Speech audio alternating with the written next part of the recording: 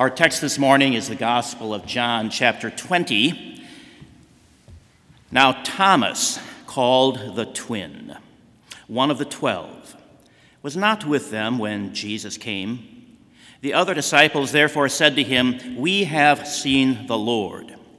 So he said to them, "Unless I see in his hands the print of the nails, and put my finger into the print of the nails, and put my hand into his side, I will not believe."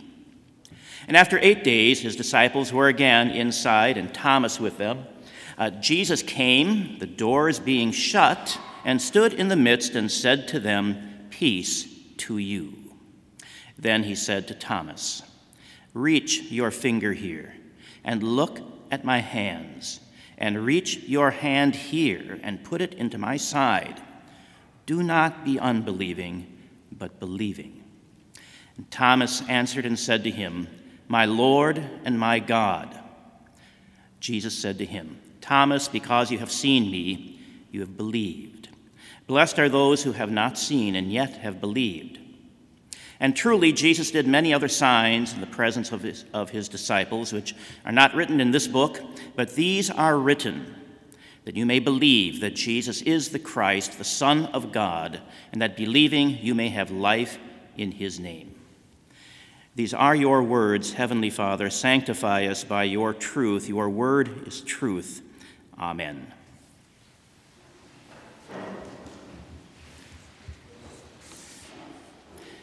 Dear fellow redeemed in Christ, in the various accounts of the days following the resurrection of Jesus from the dead, we are learning of a transition. It is a transition of the object of faith, or better, the way by which the object of faith is transmitted and received. Or, even simpler, how do we know Jesus?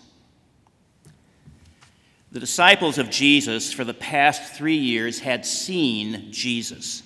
Their object of faith, Jesus, is seen and heard. They watched him perform miracles, walk on water, calm a storm. They have seen so much, so many amazing actions by the one in whom they put their trust. They've also heard his preaching, his parables, his powerful word that brought healing to the sick and even life to the dead. But just days earlier, they had also seen this same Jesus cruelly executed. They had seen the blood dripping from the thorns of the crown pushed into his forehead, from the wounds the nails had made in his hands, and the side with the spear driven into it, with blood and water flowing out to demonstrate what? That he was dead. Now, Jesus will spend time demonstrating on Easter, the day of his resurrection, that he is alive. But the first responses of many are filled with fear and doubt and unbelief. Jesus would break through all of that by showing himself alive to a few initially, but finally, over the next 40 days, over 500 would have witnessed that he had risen bodily from the grave. Thomas is one of those who had a hard time with all this, but he's not the only one. Luke tells us about 2 disciples who actually walked and spoke with Jesus that first Easter, but they didn't recognize him. They spoke with him about their hope that Jesus had been the one to come and redeem Israel, but he died.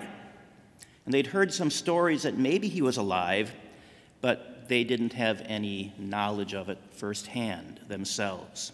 Now, what does Jesus say to those 2?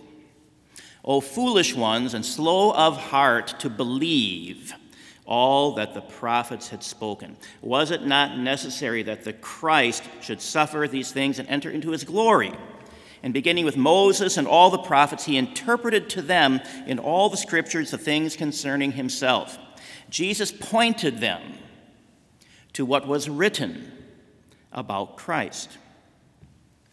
Now, Thomas, hearing the news about Jesus' resurrection, is not persuaded by his fellow disciples' mere word. He needs verification.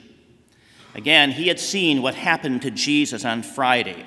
It was a sight not easily dismissed or supplanted by a better one. But 8 days later, Thomas gets that verification. Jesus appears to Thomas, giving him the same greeting he'd spoken to the other 10, "Peace to you." And now Thomas sees the resurrected Jesus. He was no ghost, no disembodied spirit, but he is truly there. His hands are the ones imprinted with the nail wounds. His side is the one still scarred by a spear. And Thomas responds with that great confession, "My Lord and my God." Thomas is sure. In fact, so sure that he would boldly spread the good news about this Savior Jesus Christ, perhaps farther than any of the other disciples, going all the way to India, as tradition has it. But let's hear again the last part of this text. "Thomas, because you have seen me, you have believed. Blessed are those who have not seen and yet have believed." And truly, Jesus did many other signs in the presence of his disciples, which are not written in this book, but these are written, that you may believe that Jesus is the Christ, the Son of God, and that believing you may have life in his name. For the last 19 centuries, the way to know and confess Jesus has not been through sight, but through hearing. The familiar words of St. Paul summarize John's message here. Faith comes by hearing, and hearing by the word of God. Again, John said, "These are written, that you may believe that Jesus is the Christ, the Son of God. Blessed are those who have not seen, and yet have believed." The object of faith is the same, Jesus Christ, the one who died and rose again.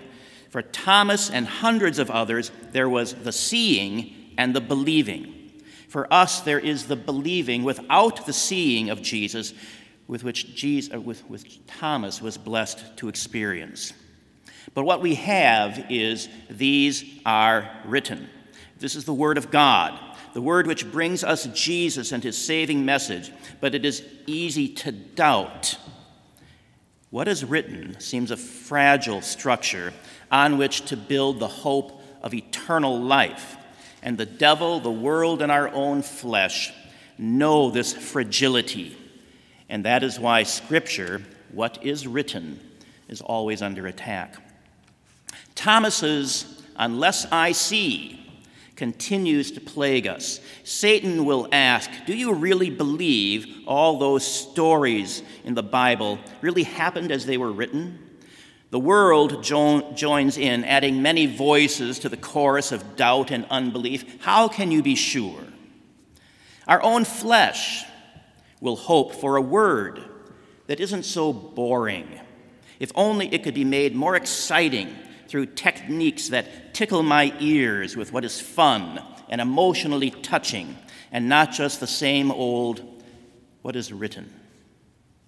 And yet that is what God has given to you, his word written for you. And why is that? Well, John tells us, so that you may believe that Jesus is the Christ, the Son of God, and that believing you may have life in his name. And so we pay attention to these things that are written. We are obligated not to despise preaching in God's word, but hold it sacred and gladly hear and learn it. We learn to pray that our Lord would continue to help us read, mark, learn, and inwardly digest these holy words of our Lord. We pray this because it is through this word alone that our faith is both created and sustained. And our faith then continues to be directed to its object, Jesus Christ, received by faith through what is written, God's word. God, help us to retain this word with faithful hearts. Through the word that gives us Jesus, we are given life in his name. John wrote in his first letter, "And we know that the Son of God has come and has given us an understanding, that we may know him who is true, and we are in him who is true, in his Son, Jesus Christ. This is the true God and eternal life for you. Amen. And glory be to the Father, and to the Son, and to the Holy Spirit, one God, now and forever. Amen. You may rise for prayer.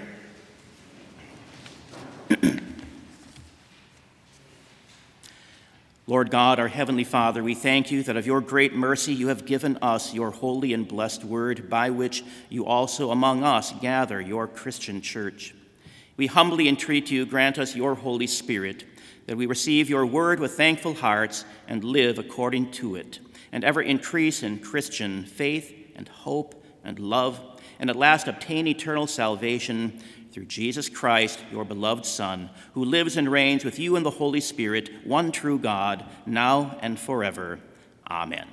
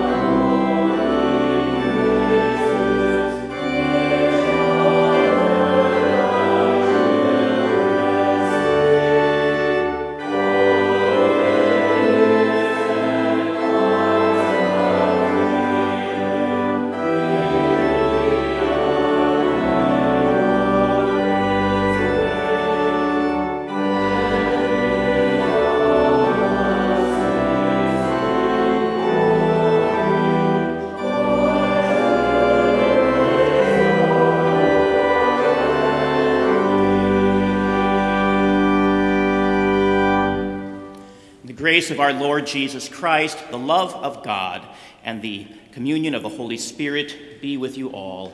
Amen.